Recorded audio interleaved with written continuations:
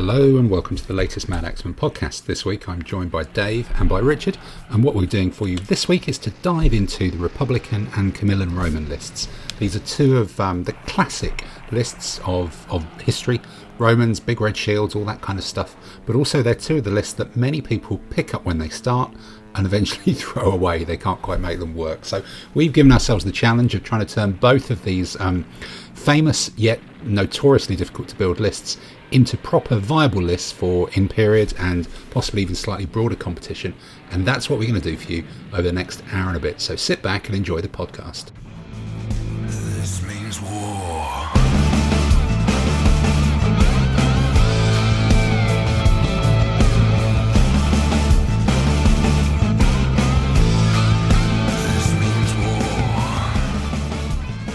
Well, look, welcome to another in our ongoing series of slightly left field list podcasts. Maybe it's a new specialist subject after our trying to make hoplite armies good last week. We're going with another classical era classic. It's those early Roman lists this week that everybody kind of starts with, and everybody's got. They're the war gamers staple, the proper Hastati, Principes, Triarii, the Velites. All of those early Roman lists, which in ADLG are lists 52 and 53, but the numbers don't matter so much. It's the Camillan and then the post-Camillan Republican in the era from 400 BC up to 105, with the reorganizations of Camillus, the beginning of the Punic Wars, the wars against Pyrrhus, and then their classic wars around the Mediterranean against Carthage, Macedonia, Seleucids, all of that sort of stuff, and even pushing into Germany and taking on the Teutones just before Marius starts his reforms, really. So there have always been, as I say, lists that everybody's got. For figure manufacturers, they're the must-do thing. I think it's difficult to keep count of the number of plastic figure manufacturers in 28mm who are making stuff for this particular army as well. So it's got to be popular for some sort of reason, but they always struggle to actually be successful. And maybe they're a victim of the army following on, I guess, from the hoplites last time. We talked about the hoplites being a bridge from the chariot era to the post-hoplite era, and then the Romans can potentially only beat who they put in front of them. But it's an interesting period of a big change from a sort of hoplitey army to the proper throwing stuff and charging into people with a sword Roman army, but just about before it starts to get clever and all arms and having decent cavalry. So it's where the legionary is king. So this period of history for the Romans from sort of 400 to 105, these reforms, joined of course by Dave and Richard. But Richard, is this an era? Have you got this collection, or is this one that's weirdly skipped you by, or is this one that you, like all of us, have got the same figures for? I certainly got an army that I built to be Republicans, and by and large can be used as Camillans, and that's because I think one of the first periods I really got interested in ancient warfare was the rise of Rome. So first of all, the wars against the Carthaginians and then against the Macedonians, and then going on to face the Spanish and the Gauls and so on. So I think you have a lot of different opponents that they can fight. And I think it's also, compared to many periods, very well documented. So we have quite a lot of detailed information, which I think is such a contrast. And what always surprises me is the sheer size of some of the armies that we are pretty confident were fielded. To think, of forces in the sort of 50 to 80,000 aside. I mean, in pre-industrialized times, to actually manage the communication and control and logistics and everything, it's a pretty amazing army. Yeah, just even putting that many people into a football stadium, well, clearly it's beyond us all at the moment. But logistically, to assemble those sorts of armies, you're used to looking at historical, classical, ancient sources and thinking, yeah, those numbers are vastly overinflated. But this is the real deal, isn't it? This is proper organisation putting things into the field in a very organised way against quite big opposing armies as well. And the amazing thing about the Roman army was its ability against Hannibal to sometimes sustain tens of thousands of losses and yet be able to put another army into the field. I mean, there has been quite a lot of work done on calculating Roman military manpower pool. And I think it's about 800,000 or something, and it's that sheer scale. And often they would win by, it's almost like the First World War. It's a war of attrition. The Romans can keep recruiting legions faster than their opponents, and that's even if they have a few disasters, they can bounce back. Whereas their opponents have to keep winning because they don't often have that well of skilled manpower. Yeah. I think it's that skill that's the interesting thing about the whole set of reforms that moved them from being a hoplite style army into the Roman army they became over this 300-year period. And it's it does fascinate me who sat there, although I guess the name's obviously in one of the lists, but to sit there and go, everybody else is walking up to each other and poking each other with a stick from behind the shield. We will invent what looks like sort of either a new way of fighting entirely or kind of a more effective hybrid way of doing what the barbarians do, but train people to do it now. How does that happen? I think, there's a little bit of confusion on whether that's certain or not, but I think generally the view is that facing the Etruscans and the Campanians, who were mainly hoplites were fine. But it's when you start to face the people in List 47, the Italian hill tribes, the Samnites and the Oscans and people like that, and you're fighting them often in more broken ground, and some of them are using peeler-like weapons that the Romans are forced to evolve. Often they rarely originate. They're a bit like Apple. They aren't the first one to come up with the idea, but they're very fast copiers, and because of their organization, they're able to very quickly institutionalize new ways of warfare. But Dave, what do you think? Oh, it's definitely. So, I think the thing to say is that, like the armies of Alexander, we know a lot about this period from Polybius, who's a Greek historian. He writes later, but he tells us about the reforms under Camillus, which changes them from a sort of semi-historical hoplite form of warfare. They developed the legion, which is very important. And that's, as we said before, when we talked about hoplites before, these are citizen militias which are raised. And he explains how they have different orders. So you have, the light troops come from the cheapest, lowest class of people. Then you have 3 ranks of infantry, hastati, principes and triarii, depending on how much money they have, with the hastati being the most. So that when it begins, they're all hoplites, and it's interaction with the Samnites and being defeated by the Samnites on a regular basis, which leads them to change their tactics and develop the front rank, the hastati, into sword troops, and fighting, as Richard says, they fight in a more open order. They form like 5 points of a 5-sided, 5 on a dice. They split up and spread out so they can fight over broken landscape. And this is where you get the classic legionary who fights in a 2-meter square, whereas a hoplite stands shoulder to shoulder, shield to shield with his mates. Now we're talking about individuals fighting in an open order and fencing. In actual fact, they're fencing. There's, that implies almost this, a massive step change in competence to train someone to stand shoulder to shoulder, overlapping shields, and poke a stick at someone while you all shuffle forward. I'm slightly dissing the hoplite world there, but to actually be able to stand in a space and use a shield and a sword and fence and do so, that is such a massive step change. Was that a cultural thing? How was it? Just economics, culture? What what tipped the balance on that to enable that to be done at scale and move from these kind of levied, but it's a kind of thing that you do citizen armies of shoulder to shoulder, but we only really work in a group, to this more individual fencing style, but done at scale? I think if I start that, I think Richard's right.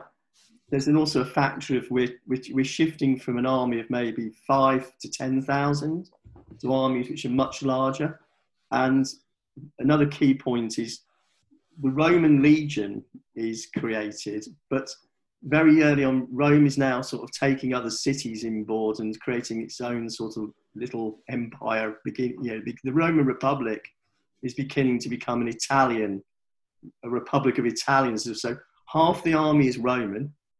Typical Roman army is one legion of Roman citizens and one legion of Italian citizens, and they need to fight in a similar manner. So I think one of the arguments is that the Romans are adopting what the other Italians fight is tactically as well, so they can mirror. So their army mirrors itself. So would it be fair to say that or describe, this concept of the legion is almost about setting up like a company? It's almost about privatizing the recruitment of the army and saying this is a permanent organization that has a life of its own, and its personnel kind of move through it over time, but it's got a degree of, it's got a culture, it's got a degree of almost management autonomy that gives it responsibility for training at a more lower level. That really only happens much later. So we have the reason it's split in 275 is, up until that point, it is very much Rome, and then Rome plus the Latin cities fighting other Italians. And it's only really as they begin to interact with the Carthaginians and with Pyrrhus that they start to be pulled into activity outside of Italy. So in that early period, the legion usually only existed for one campaign season and was then disbanded and was re-raised, as Right. Dave said. And I think the other thing that counts is that the armies were normally led by the two consuls, who were only appointed for a year. So the legions were raised by them for that year. And then everybody had to go home for harvest, because this was a peasant. A lot of the people in the army in that era were the citizen farmers around the city.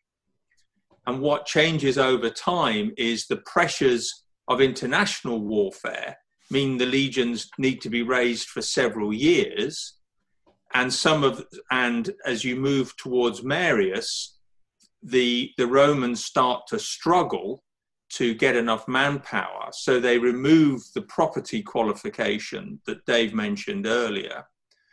And some of the soldiers then become 10, 15, 20-year veterans, and it becomes normal for their general to be responsible for their pension, for settling them on land. Right. And that's really how you get, eventually in a slightly later period under Pompey and Caesar, you get the slow dissolution of the Republic because the citizen soldier has changed so dramatically from how he was in the 3rd century. Okay. The Roman army is incredibly mixed up in their politics and their city-state politics. The two are entrenched. Every year they go to war. They have a festival where they kind of declare war every year, and they write that, and they decide who they're going to go and pick on. But I think, the other interesting thing is, it's a very quick period where these armies increase in massive scale. We go from a period which is prehistoric. We don't really have much record for it, very quickly into an era of like huge armies fighting each other out and the conquest of Italy. And we were talking about a period much later than Greek history, in actual fact. Okay, so actually then that annualization of war, and I guess the fact the Italian cities are kind of close and able to be taken over one by one, creates an opportunity for for professionalism by default, rather than if you look at some of the other armies of antiquity, there were wars, but when they were levying people together, it was kind of, right, guys, we've got to train up an army kind of quickly and assemble it, but it's only going to be used once or twice, and then we've got some years of peace. Whereas Rome, with an annualized war, does suddenly sort of slide towards professionalism, and then realizes that professionalism is kind of the way forwards. Although whether it's real professionalism or whether it's land grants and just experience is a semantic point in some ways. I think it's that there's enough wars that certain people begin to see war as their profession. Yes. Right. Okay. That's probably a good way of doing it. Well, look, let's move on and look at some of the lists. This means war.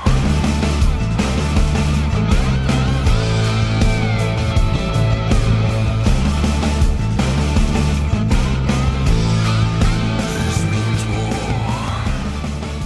So, Dave, let's do this in order. There's some weird alphabetical order thing going on here. So, this is your Camillan. We're going to look, actually, in this podcast, we're going to look at a Camillan army each and a Republican Roman army each. We're potentially, although I think, Richard, you are not, but we're ignoring the advisory on structure. Certainly myself and Dave are. That is purely advisory in the army lists. And we've also set ourselves the artificial constraint of we're only allowing one ally across either of these two lists. So either the Camillans or the Republicans may have an ally. So Dave, we're starting with your first list, the Camillan one. So just looking at this, you've got what have we got? We've got 0 initiative. That's impressive. You've got 26 units, and you're an 11, a 7, and a 7 there with a competent ordinary. So talk us through, describe this first command, your second command, your third command, and how you see this all working. Okay, so first command is 6 Astarte, who are heavy swordsmen, armor impacts. So they're the full Monty. The only thing they're not is elite. So this is the strike force. This is the troops which are going to go forward and hopefully win the game. They're wide enough to be as wide as anybody else's command. 6 wide is as much as a general can do. The general's included just to save points. He sits behind the line. He's going to be sitting there behind the line. I've got javelinmen, as I keep nattering on about, to give width to that command, and a couple of velites who are there just to give width to fight in front and to take terrain. My real idea of this list is it's 26, which is quite a large army, and I'm counting on the fact that I'm going to be defending with the minimum initiative. I'm going to look towards having quite a bit of terrain. I want to get some terrain to hide my medium troops in and fight from, and I want to use the terrain to give hard flanks to my fighting troops. Okay, so you've got 6 Astarte in the first one, as we say, and a couple of javelinmen to widen it out, a medium cavalry reserve as well. Your second command is, so that's kind of another fighting command then, isn't it? Yeah, so the first command is Astarte, who are the frontline troops. The second command is the Principes, who are in a classical Roman army, are the second line, plus the Triarii, who are the first line. But I think, in actual fact, a Roman army of this time would contact with the Astarte and then bring out the Principes to give width and then envelop the enemy. So this is what this is. So this second command's objective is to give width to the army and to extend the line out. So I'm hoping that I can, what I'm looking at is 6 Astarte wide strike force, then another 4 spearmen, of which one is armoured and elite, to give width again. And then hopefully, if I've got the width again, to add 2 medium spearmen, mediocre, wide again, to try and envelop the flanks. So are you seeing those drifting into terrain along with the javelinmen, or are they there to provide overlaps once your other four are engaged? Because four spearmen's a decent enough block anyway, isn't it? No, it's not bad. I mean, well, the other thing that's an interesting point here is that heavy swordsmen can go through terrain if it's field. If you were fighting a Gallic army, or if a Gallic army comes towards you, there's often a feeling of like, right, okay, I've got lots of medium infantry. I'll sit in terrain and just face them off, and they won't come in. Well, heavy swordsmen can go through terrain, and they only get a -1. And considering they're +1 for being a swordsman and +1 for impact, they're just even on fighting with a lot of other troops. And if you're 6 wide, so it may, I think in reality, the spear command, the second command, is the command which is going to sit out of terrain and hold, while my Hastati and my third command of medium troops do the real fighting here. Yeah, because this is this is a sort of strangely big, isn't it? It's got 7 in it.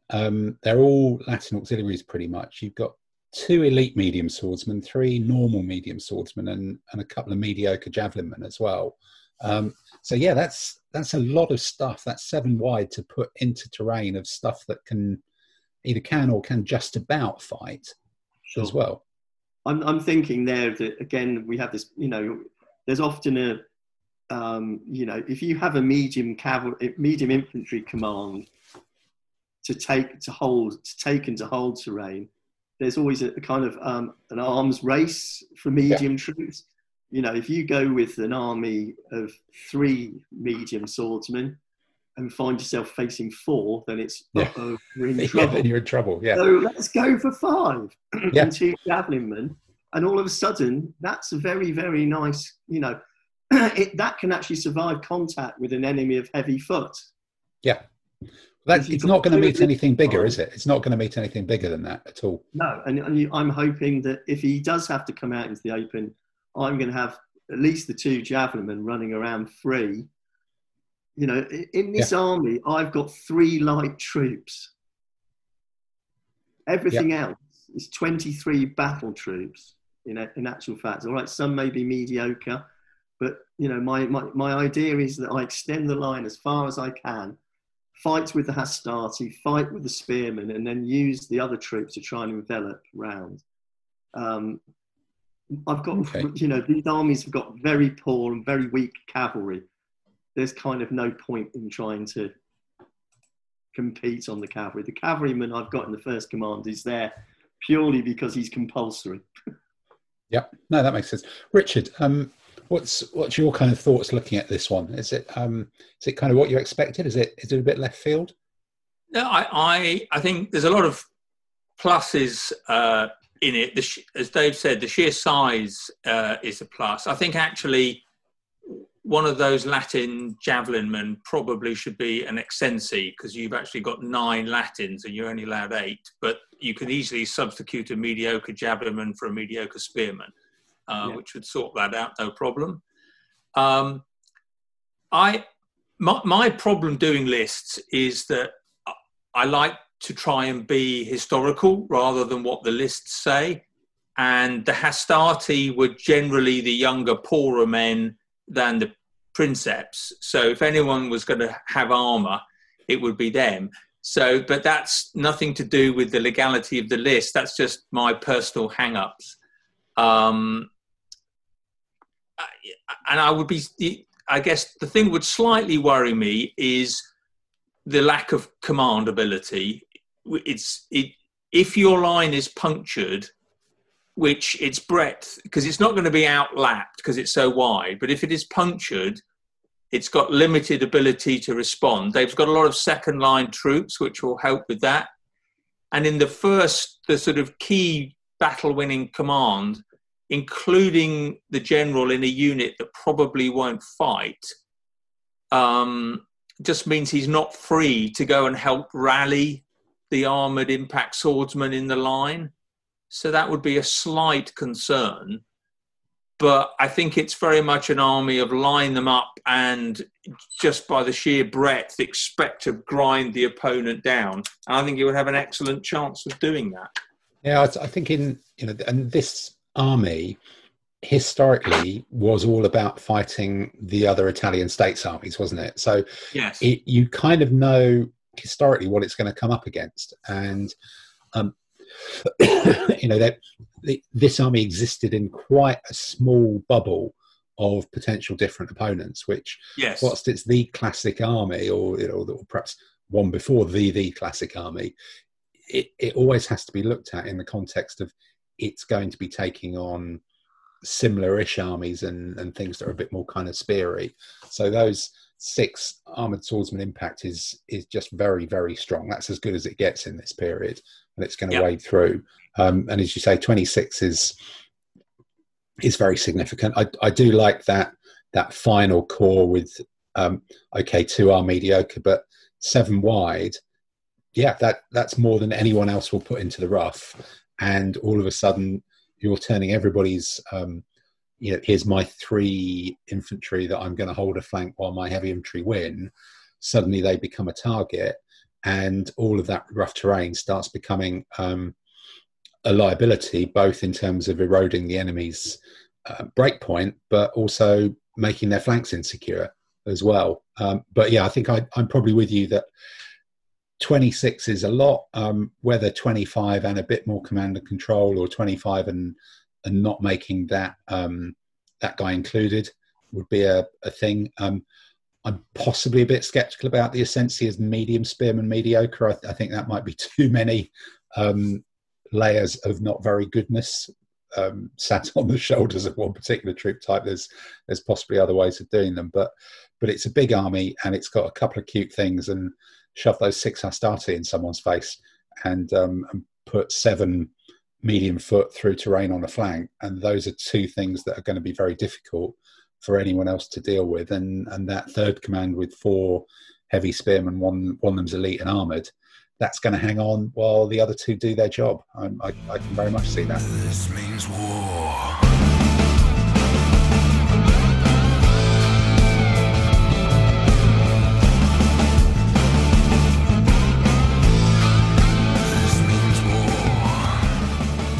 So, Richard, your first list. Take it away. So the first command has, as you say, a legion. I've up armoured all of the troops in this, because again, I feel if you're up armouring the Hastati, you ought to up armour the Principes. So is that a tactical thing, or do you want them to say sod it, they're all armoured, or is that just your kind of stylistic? I want them all. That's my stylistic thing of saying, well, the Principes were richer. If typically the Triari would actually afford mail, and the others would have various bits of bronze tacked on the front of them. Maybe some mail amongst the Principes. But I think also it just makes it easier to play the game. You don't have to think. All the heavy infantry are armoured. Boom. There's no question about, is this unit that? Have I got the right one in the right place? I quite like mixing the spear and impact, because if you do face, even in this period, if you face an army of whether it's Gauls or Carthaginians with more mounted, you've got the swordsman impact to take on warband, but you've got the spear to take on mounted. So each command can stand in the open against almost anything and have a survivability and a threat capability. Yeah, one elite armoured spearman will really make the anti-mounted capability of a couple of swordsmen, even if it stood next to them, better. But yeah, with 3 armoured spearmen, one of which is elite, you get them in the right place, you're absolutely shoving away a lot of mounted. But I guess at the expense of Hastati. Yes, but they had legions.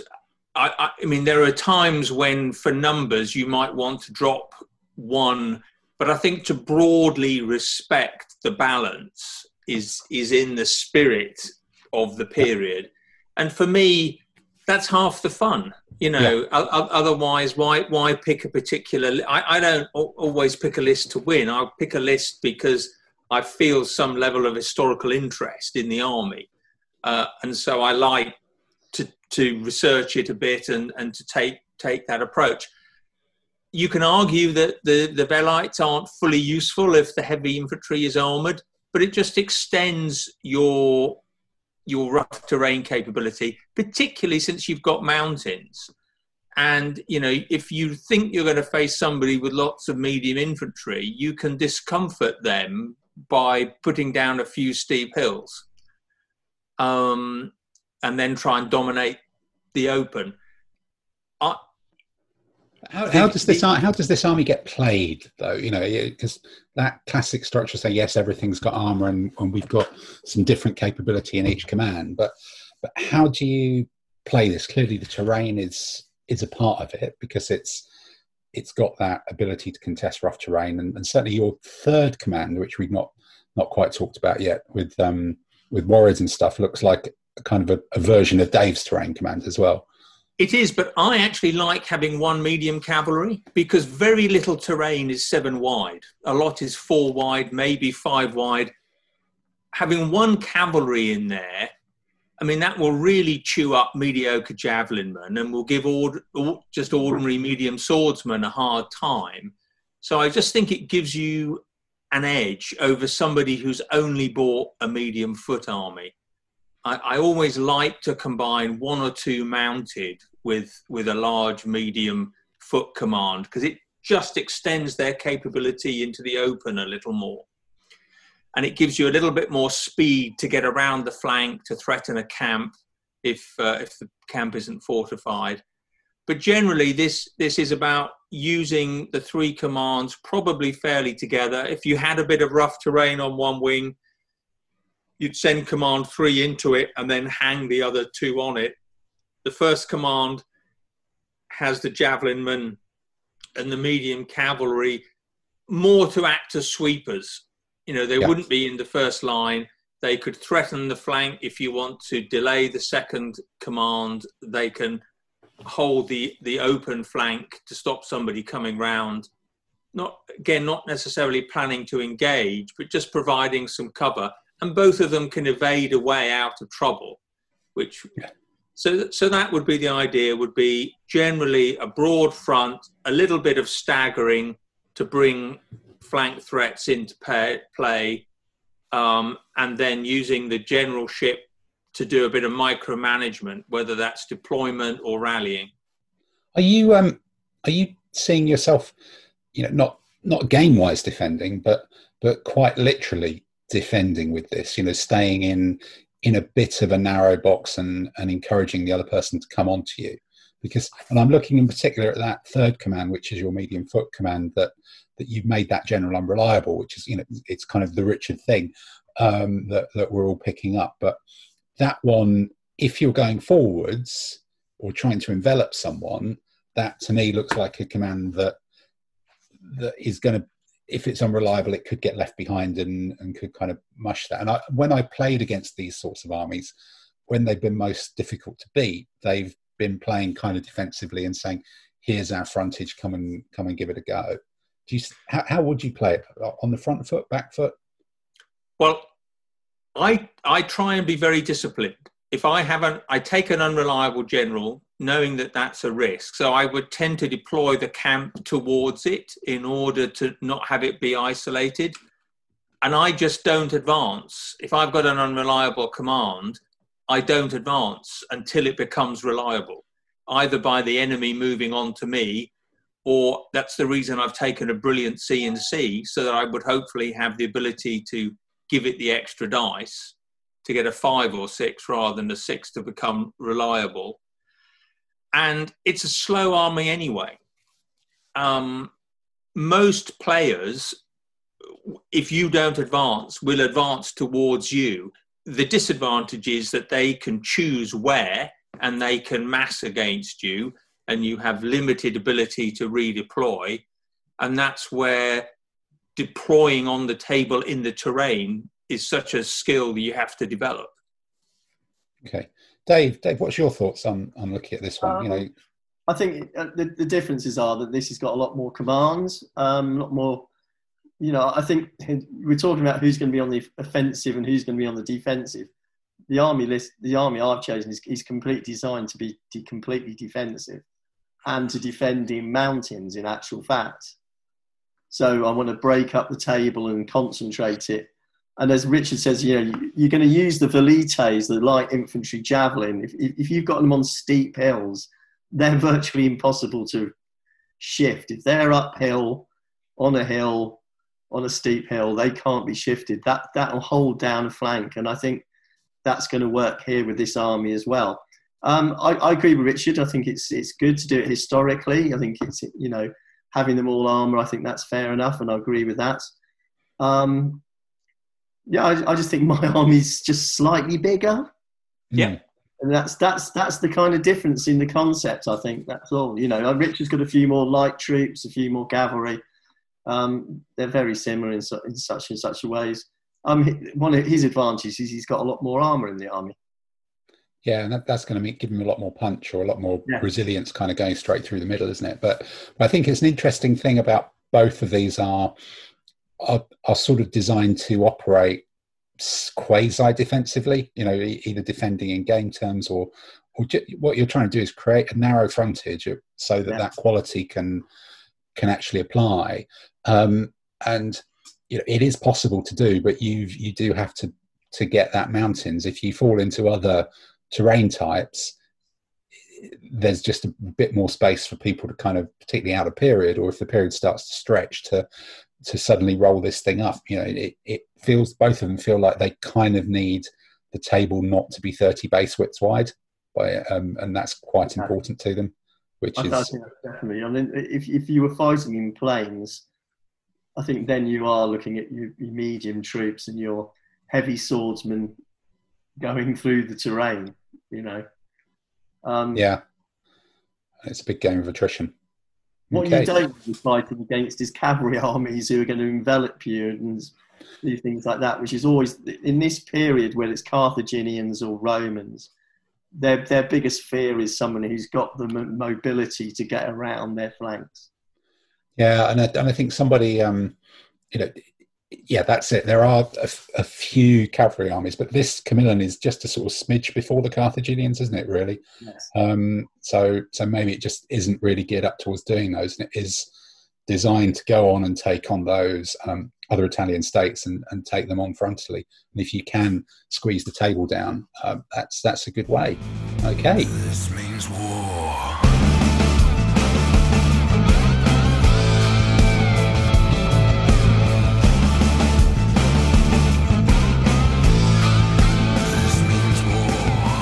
Right, well, look, here's the third one up on screen. This is mine. This is my Camillan. I think this is starting to look actually a bit different to the other two, which is nice to know. I've played the ally card on this one, partly to do a similar sort of thing to what both Richard and Dave have done, to create a medium foot command to dominate terrain. So I think we're all going to be battering each other in terrain with different ways. But what I've done here, I've got a 24, which is the smallest one so far. It's got an initiative of 1, which sits in the middle of the 0 and the 0. But the sort of the central, the textbook command, 4 Hastati, heavy swordsman, armor impact, ordinary. Again, yeah, that's the punch. Couple of velites to screen, do other stuff. The Triarii in there to make that 5 wide of proper combat. But then I've used the Sensei, the mediocre sort of second-rate troops, and I've taken 4 of them as heavy spearmen, which gives that command, you know, in our game of width, a slightly unusual 9 frontage. 4 of them are mediocre heavy spearmen, but 4 of them are heavy swordsman, armor impact, and the Triarii as well is elite, and kind of that very much is this is going to be big and wide. I'm not expecting the Ascensi to win, you know, if they come up against something, but they're in that lose slowly bucket, if that makes sense. Whilst buying time for the Hastati and the Triarii to try to do their stuff, and with a competent general as well to do that thing of running around and shoring them up.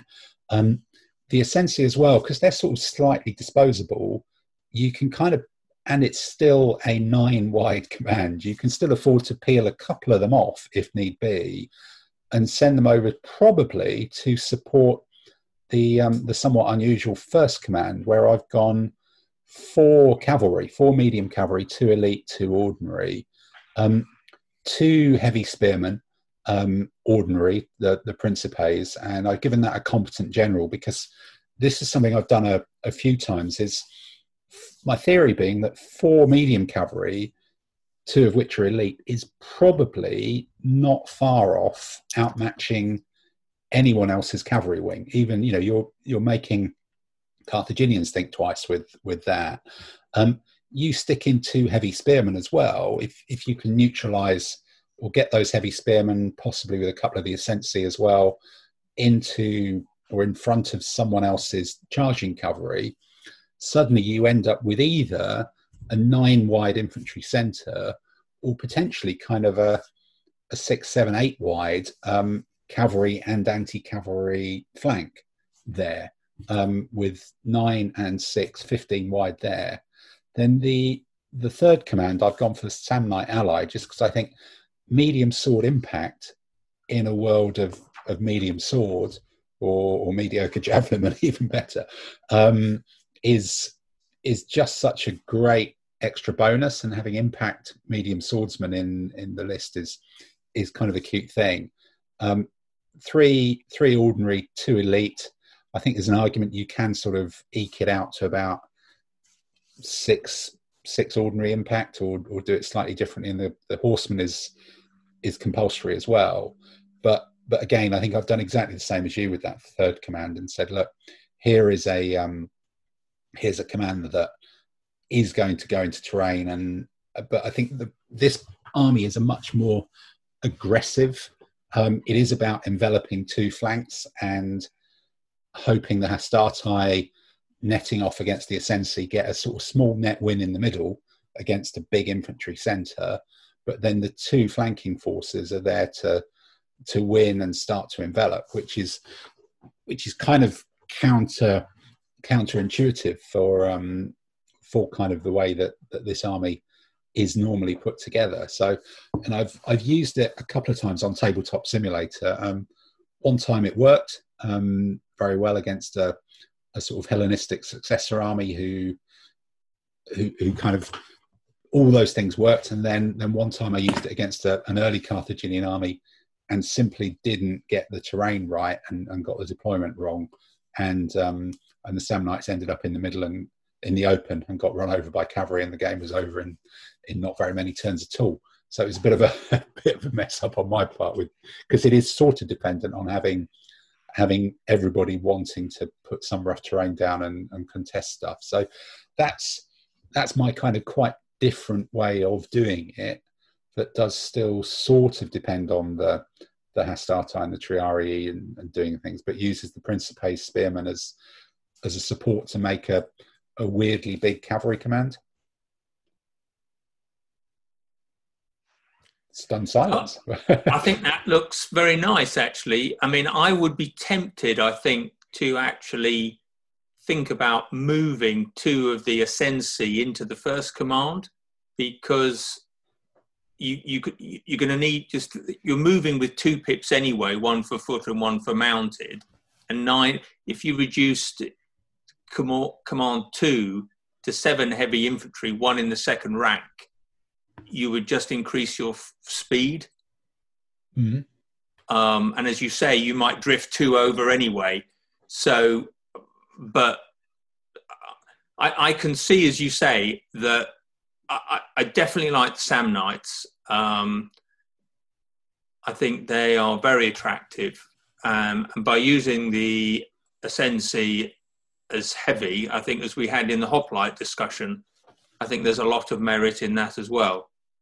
Yeah, no, I can see that putting, I think possibly with there's a bit of psychology, or certainly when I deployed it, there was a bit of psychology that I dropped that first command down. That second command, I dropped down first, and people are like, oh my God, that's enormous, and 4 of them are rubbish. What the hell are you doing? But that really zones in suddenly the mindset of your opponent is like, I've got to deal with this really wide command, but I'm going to do that bit of it. So yes, drifting the ascend site out of that to then support the other command. And again, it's still only got an initiative of 1. So it is kind of something asking the enemy to attack you in a way, and then enveloping them with that cavalry command. I see that too. So there's a bit of weird psychology in having those together and just going, oh my God, that's 9 wide. What the hell are you doing, you idiot? But yeah, that's the theory. Dave, you're looking quizzical. I think I like it. I like the cavalry focus is really good. I mean, it's weirdly it's kind of a Dave type army with the first command with the 4 cavalry, and a lot of manoeuvre there and the thing. I'm just sitting here looking at the list. The reason I'm looking quizzical is I'm thinking, how can I make a general included in command number 1 and use the 3 points somewhere else to try and build up the ascent side to be better or something like that? But it's quite difficult. I think one of the issues with sticking an included general in that command 1 is you will quite quickly find you're moving 2 spearmen and then the cavalry separately as well, because it's an enveloping thing. I agree. Getting you're not really needing that extra plus for fighting. If anything, there's possibly, I don't know, can the generals go in the Hastati? No, they can only go in. Fine, if they only go in the cavalry. If they only go in the cavalry, you keep them out then. Yeah, if you only go in the cavalry, you keep them separate, because the cavalry are just, it doesn't matter which of those 4 are fighting, as long as only 2 or 3 of them are. And the issue is you've got 2 spare. There's actually a very Tim trick there to have the 4 cavalry and a couple of heavy foot with them coming up with them, because if you are facing a cavalry command, your opponent's cavalry command does not want to be facing heavy spearmen. No. And two elite medium cavalry are not bad in this period anyway. Oh yeah, exactly. They're pretty sensible. So I think those 2 heavy spearmen in the first command could end up being the troops which do end up doing the outflanking. So yeah, I agree with you there. Probably you are right not to include the general. I just include a general just to save points and see if I can use them somewhere else. That we're getting a feel for it. I like the Samnite army. I did come up with one list which was illegal. I think it's easy to do, isn't it, for this? I think the Samnites are very, very good option. I would like to try and put away into them. I looked at the all of the allies across these 2 lists, and medium swordsman impact elite is just such a good troop type that I thought, getting 5 of those, or 5 impact anyway, 2 elite, just should make you better than anything. And I'd be reasonably confident, even against your 7 wide, with those 5, that they could do something in that medium cavalry trick. Although the Samnites are forced to do it because it's compulsory. It's This means war.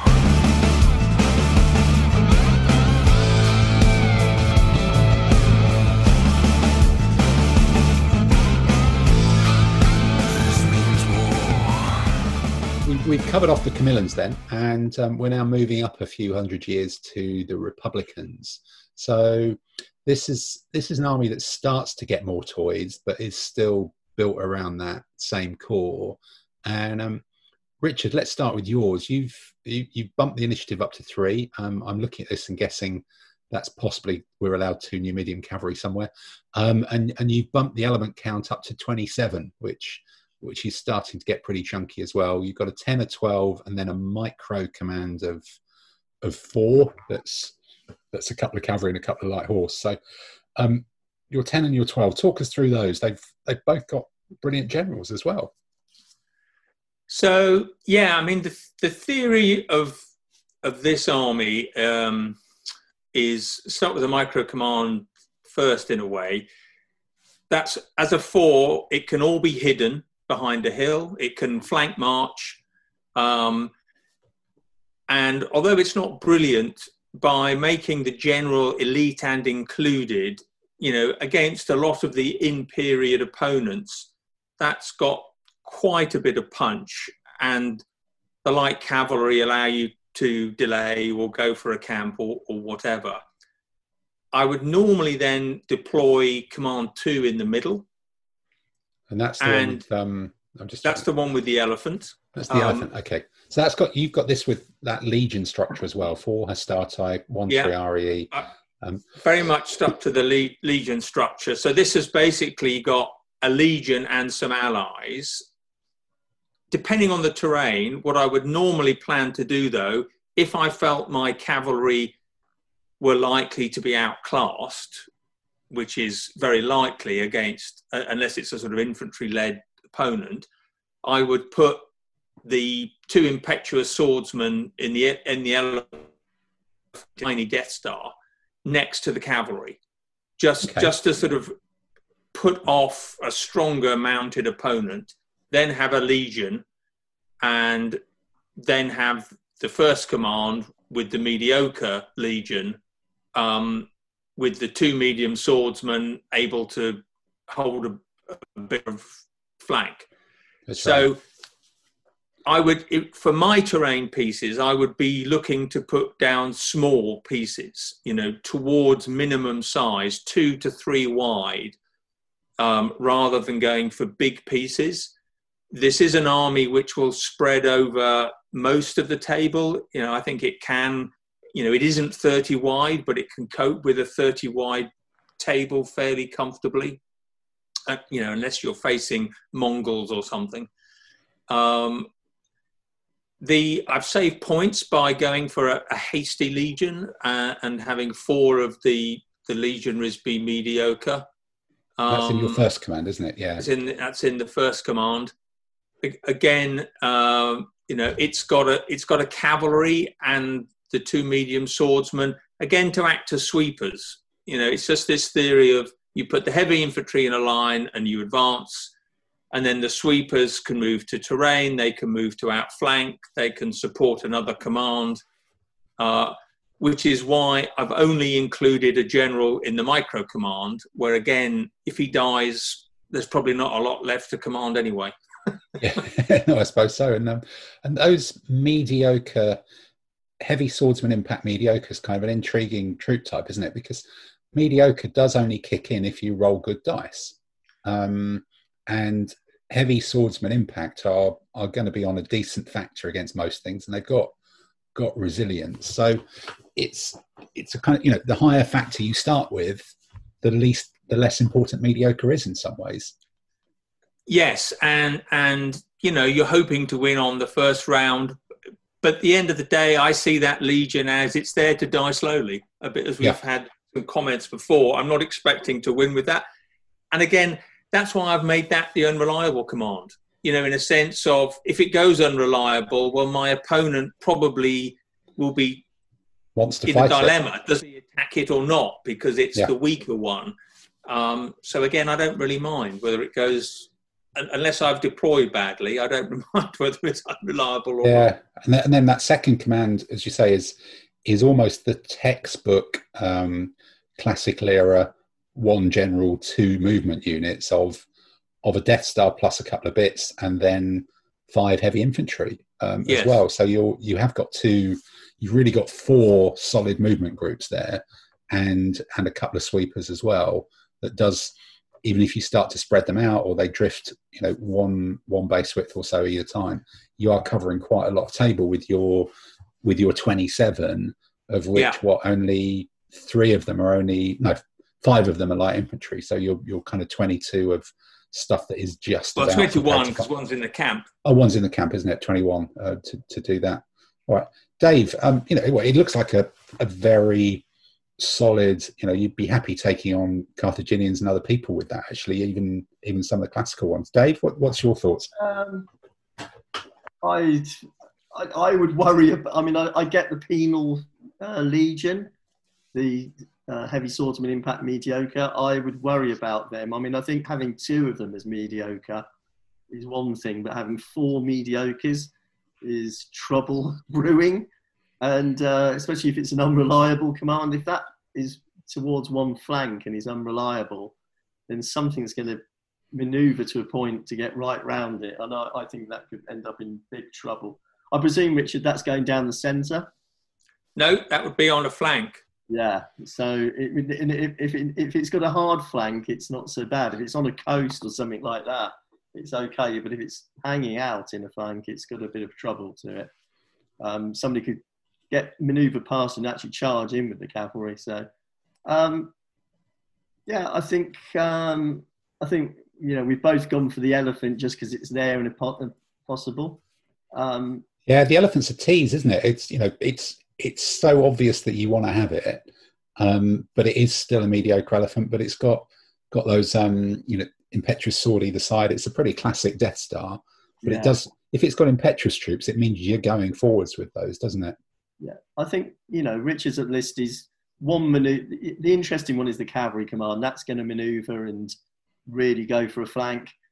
I would wonder if he's got enough actual impact going forward with just the 4 heavy swordsman impacts. And I would deeply worry about having 4 mediocre heavy swordsmen.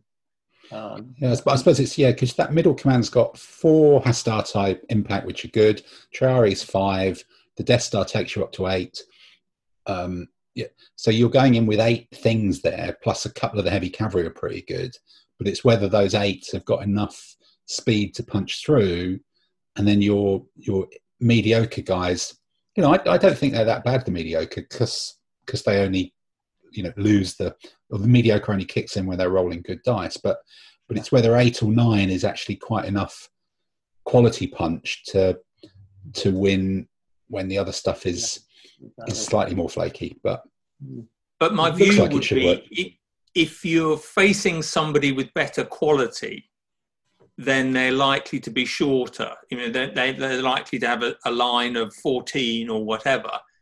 And at that point, I would hope that those 2 medium swordsmen would be beginning to threaten the flank. I had a game on TTS with it against a Carthaginian army, which had loads of cavalry and armoured infantry. And, the elephant neutralised the opposition cavalry. The better legion took the brunt, but then actually the mediocre ones came in with overlaps and won. Okay, so those, it's the overlaps that you're allowed to do it. So it's whether it risks, maybe Dave, paraphrase what you're saying slightly differently, it's whether it just risks falling between the 2 stools of width and punch. It's a balanced army, which having those 2 second Death Stars do it, and I guess perhaps this is just taking a step back from after 2 or 3 weeks of us all looking down the barrel of how do we make these unusual armies work. We've sort of got a bit to 2 extremes of you either go mega punch or you go mega width, and seeing something in the middle that's got balance and flexibility is possibly kind of a bit of a reset button. So there's a lot of stuff you could use here to create those overlaps and opportunities, and it's just getting back into that mindset of this is an army that's got enough toys to be played with rather than running on autopilot. And it has the command and control to actually use the toys. That's the key thing. This army with less command and control, I would be more worried about. Yeah, because they do start to get some good quality generals into these particular Roman armies in this era as well. This means war.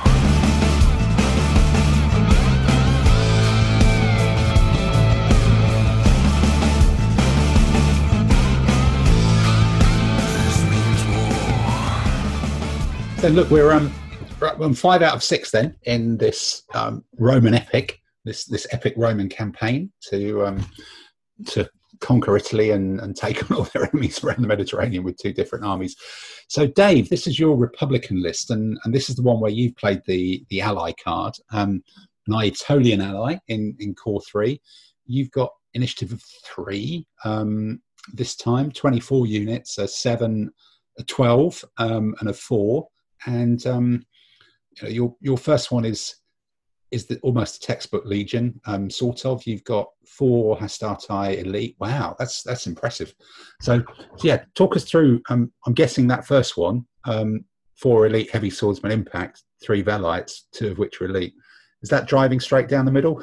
Yeah, that's going straight down the middle. That's my first command. That's as you say, the hammer or the anvil. Even ordinary included general, full fat. Yeah, just go for it. Yeah. Well, he's there. He's got one job. He's gonna win for that group. You've got enough velites to protect them going in because we don't have armor. But their job is to just go damn straightforward.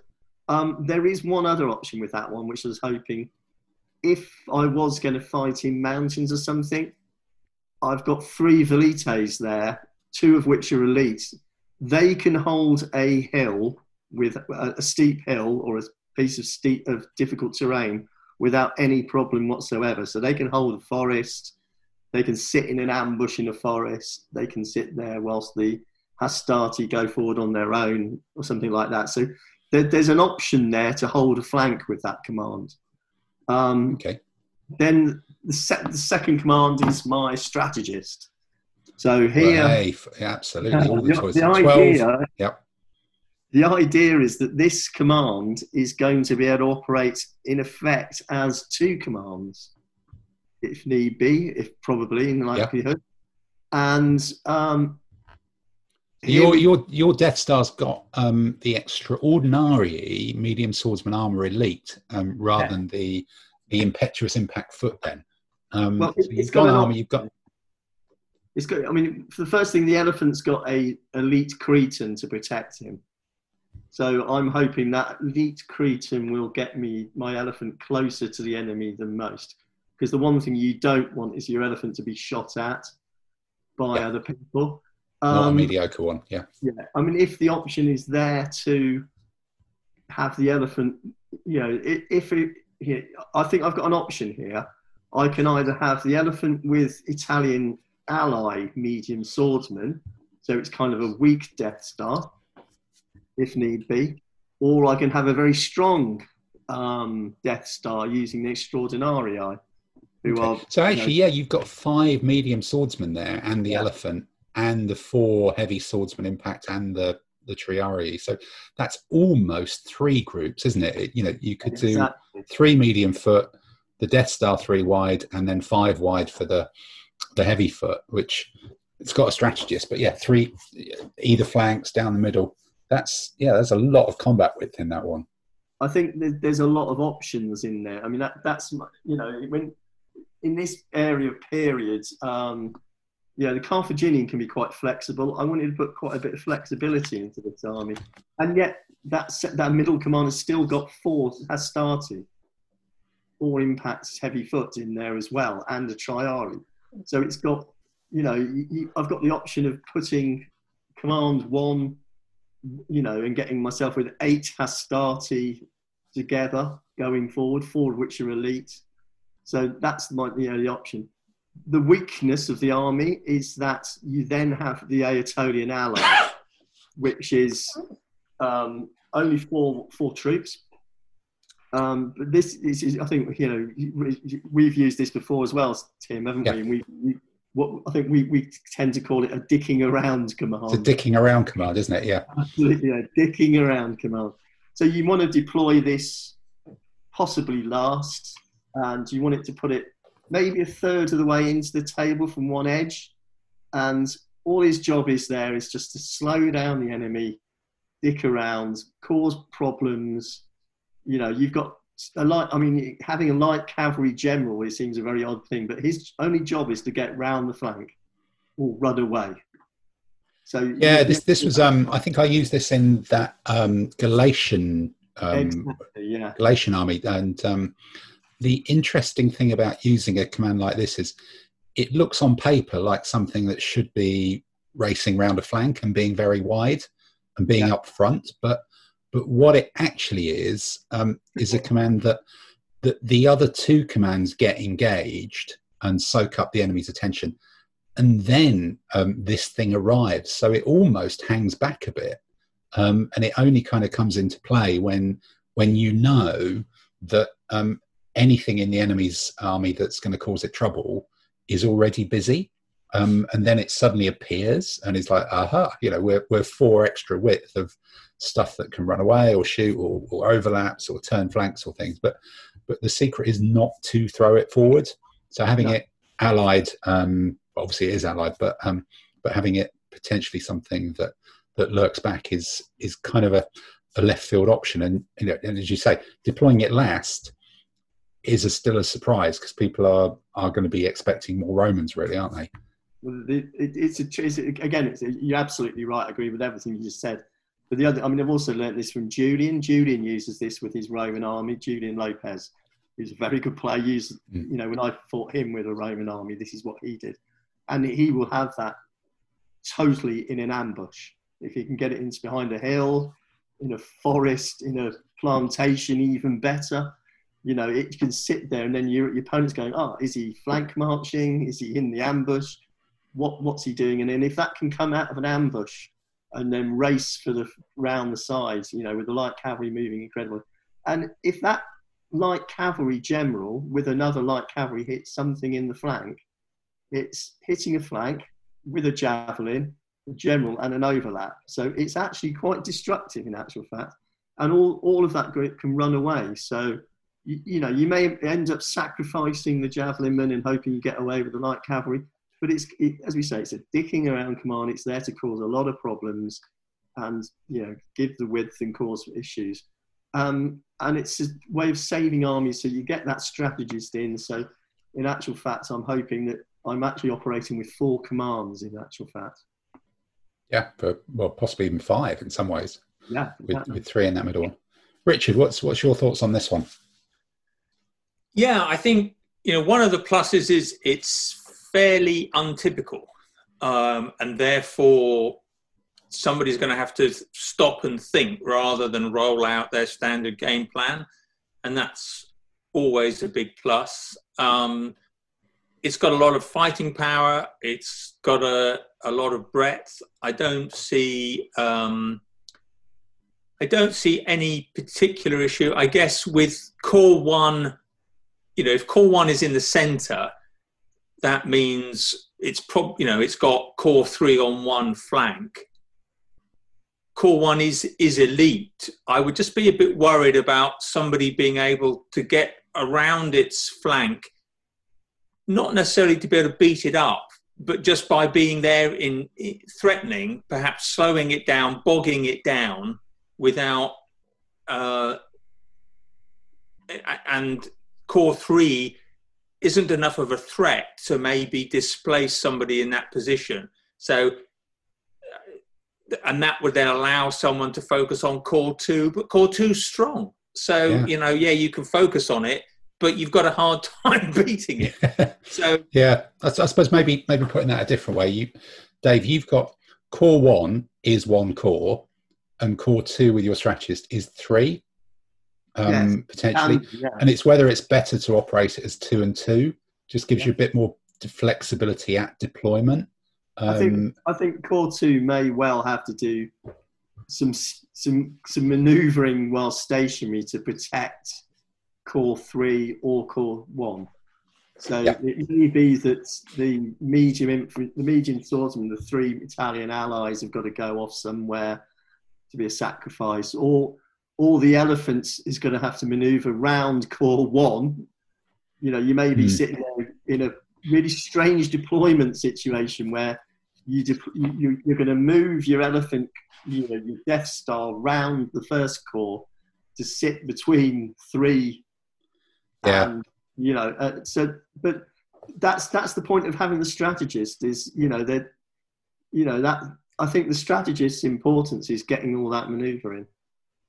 Yeah, no, I can just about see it. I think I'm still scratching my head whether it'd be better as set up as effectively 2 and 2.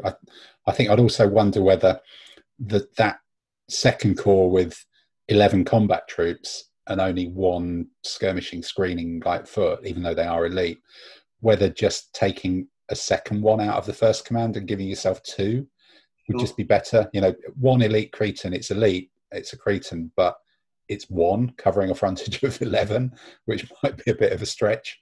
But could get it's most. not only there to work the elephants. It's only there to work the elephant. Yeah, you're just relying on the rest of them just kind of being in there. The other thing there is, you can sit there and say, right, the elephant just sits back, and then I'm going to come forward with 4 elite Hastati, True. 4 ordinary Hastati, 1 Triari, and 2 extraordinary armoured medium swordsmen. And all of a sudden you've got another. I think it's a very good army. I think it's got an interesting potentials. Can't wait to use it. No, I must admit, I'm looking at this and thinking, because I've got obviously way too many for this. I think they're old glory Roman infantry, and I'm just thinking some of them need to be rebased as medium foot to possibly get a different shield pattern or something like that, so that they can appear as Italian allies or all sorts of other things, because they all look the bloody same, didn't they, really, in that day? Italian ally is always good fun to play with, because I'm increasingly playing with this sort of micro command who's messing people around. I do it with other armies, and it's actually just really good fun to play with. This means war.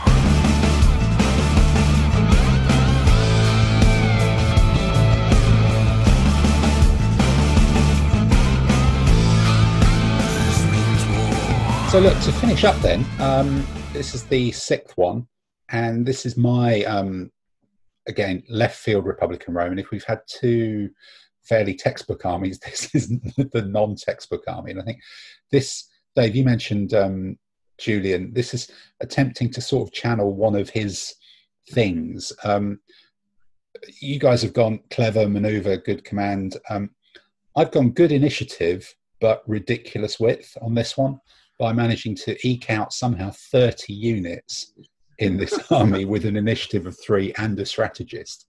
And what I've done is I've just stacked up quite a lot of mediocre, but also quite a lot of heavy foot and other things to just go forwards on a broad frontage, and a bit like some of the hoplite armies from last week, maybe I'd still got that in my mind, just to try and engage people with a lot of 4 hit point, reasonably dangerous, but not necessarily great quality troops. So there's 2 commands of 12 and a subgeneral of 5. Maybe easier to start with the subgeneral of 5, which is a pretty textbook, possibly slightly bigger than other people if you're lucky, cavalry command. 1 elite heavy cavalry with an included general, same as you, Richard.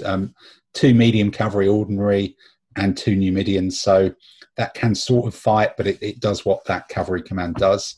But the issue is that they're doing what they do with 24 other infantry, pretty much in the other 2 commands. So looking at the first one with a strategist in it, and I think again there's probably an argument for putting the strategist in different places, but I wanted to have him for the extra points and the extra initiative. So 2 ordinary Hastati and Principes impact, 2 Velites ordinary, 3 mediocre medium swordsmen, which is starting to be, I think, like your Camillan list, Dave, just get a lot of stuff in terrain. So this is a command that potentially sits on a terrainy sort of flank. So you've got 3 mediocre medium swordsmen, 2 impetuous medium swordsmen, 2 javelinmen as well. So that's giving you a width of 7 of stuff to go into terrain, and another Velite. So 3 Velites in there as well. So it's 2 heavy infantry in the open, 7 medium foot who can all do various quantities of stuff in rough terrain. The Scutari could possibly come out into the open a bit as well, because they're impetuous and going to provide a bit of grunt. And that's 9 wide of things that can have a bit of a go at fighting. The second one is the stand in the center command, and again it's gone for width. 4 mediocre Hastati and Principes, heavy swordsman impact. Haven't gone for the armor, just get the width. There's 4 of those. 2 Gallic warriors, heavy swordsman impetuous, to give it a bit of a cutting edge, takes you up to 6. 2 more Triarii who are really going to drift over and try and support the cavalry to take it up to 8, and then 4 skirmishers to screen these slightly squishy infantry, and possibly actually even start to gang up on other people's ones and twos and try and start that war of attrition early, because ultimately this is trading off the fact that it's 30 big, and just using an awful lot of width with 8 heavy infantry in 10 heavy infantry in the middle of mixed quality and 7 medium foot on the flank, and then a cavalry command that possibly gets supported. So I ducked the elephant. I think the elephant is so compelling that it was almost an exercise to say, can you do this list without it? Because otherwise you start with Legion plus Death Star plus this, and then suddenly you've filled most of the slots and most of the points anyway. So losing the elephant was a bit of an academic exercise to see if I can make an army without it.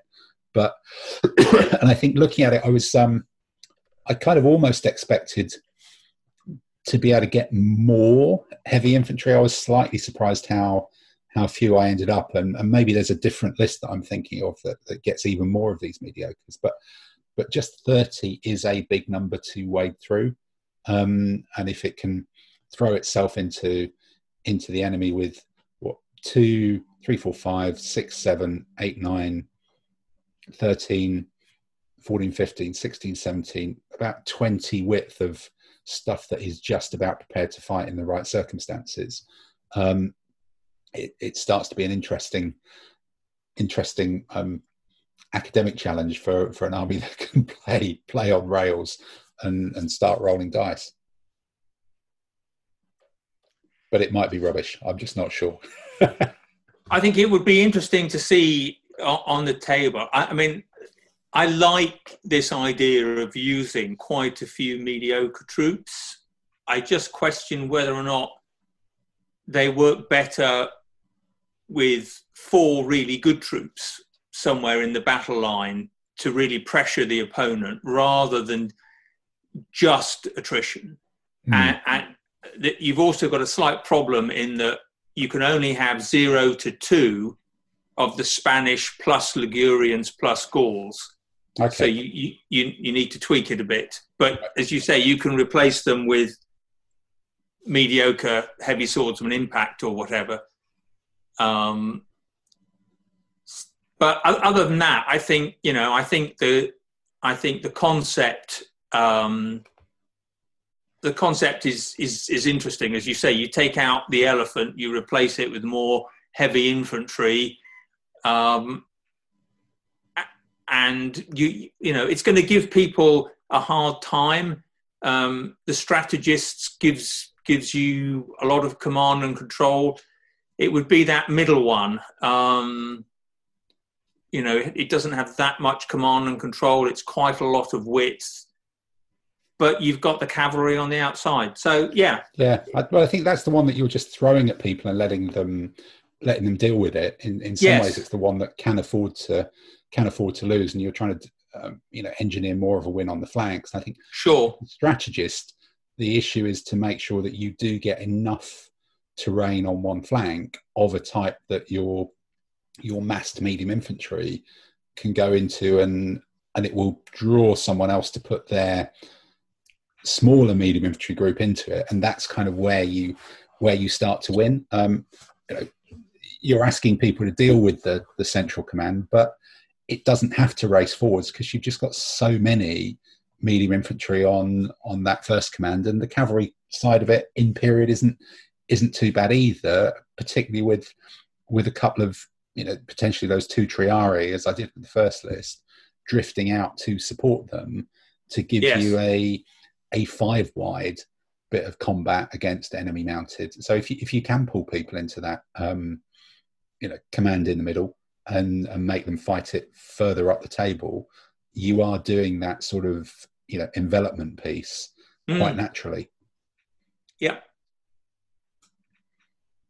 I think if you've got a hard piece of terrain or a coast and you can put your unreliable general against that with your weaker heavy foot, and then you can put your strategist in the centre and your cavalry on the other flank, then you're looking at a very powerful army. I mean, let's face it, with 30 in the units in the army, you're not going to lose your army very often. It's a matter Actually, of that's a good point about the centre, because I think that's one of the things that it's very easy to forget. You can sometimes get kind of a rough terrain motorway down the middle of the table. And if you're dominating that, suddenly you're creating all sorts of problems for people who can't go into it at all.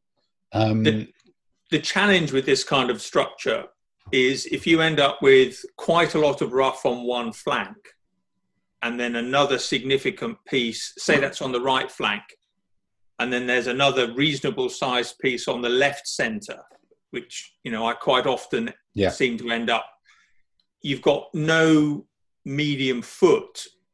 If you've either then forced to put the strategist in the centre, or if you've got 2 and 3 and the enemy's got 2 or 3 medium foot in that, they've got a kind of castle that you're going to find hard to tackle. Yes, you've got the 4 light infantry, which can at least pepper him and keep him tied up.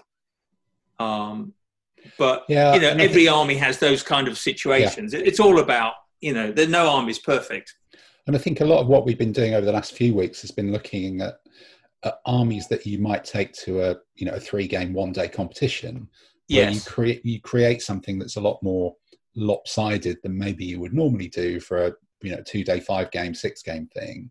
Yes, because you're trying to catch 2 out of 3 people out, and you're not too worried. You've not wasted too much of your life if it doesn't work at all. Yeah, absolutely. And you're just giving yourself and your opponent some interesting tactical problems with it, with the sheer mass of it. But this was very much digging to see if there's a different way of doing this than Legion plus Death Star plus some cavalry. And taking the elephant out of the mix really does tip you in a different direction, just by taking the Death Star off the table. Yes, and getting to 30 immediately gives your opponent a huge mountain to climb. Yeah, psychologically as well. Although possibly with some of these troops, they could just walk up to it and push it over, which is a lot easier than climbing it. I think in a competition game, it's very easy to sit there and look for a balanced army and sit there and say, right, I've got both flanks protected. I tend not to do that. I tend to take a risk with one flank and then really have one side of the table where I can go and get myself a win.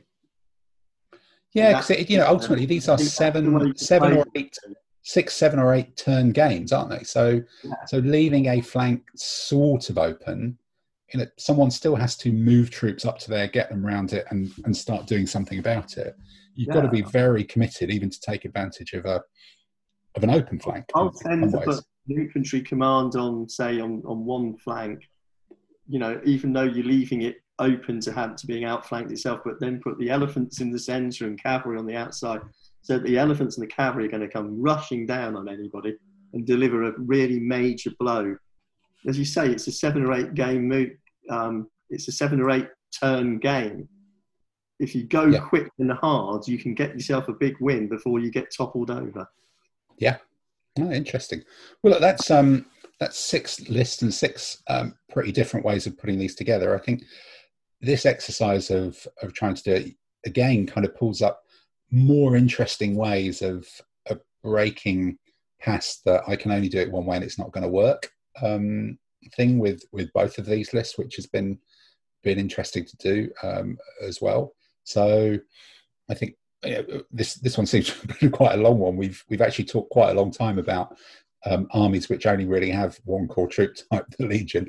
But once again, thanks Dave, thanks Richard, and we'll be digging in the book for some more obscure stuff to come up with these army lists, particularly now that we're all in super mega lockdown yet again, and we're locked here with little else to do other than go through the army lists and record these podcasts for you. So thank you very much, and see you on the next one.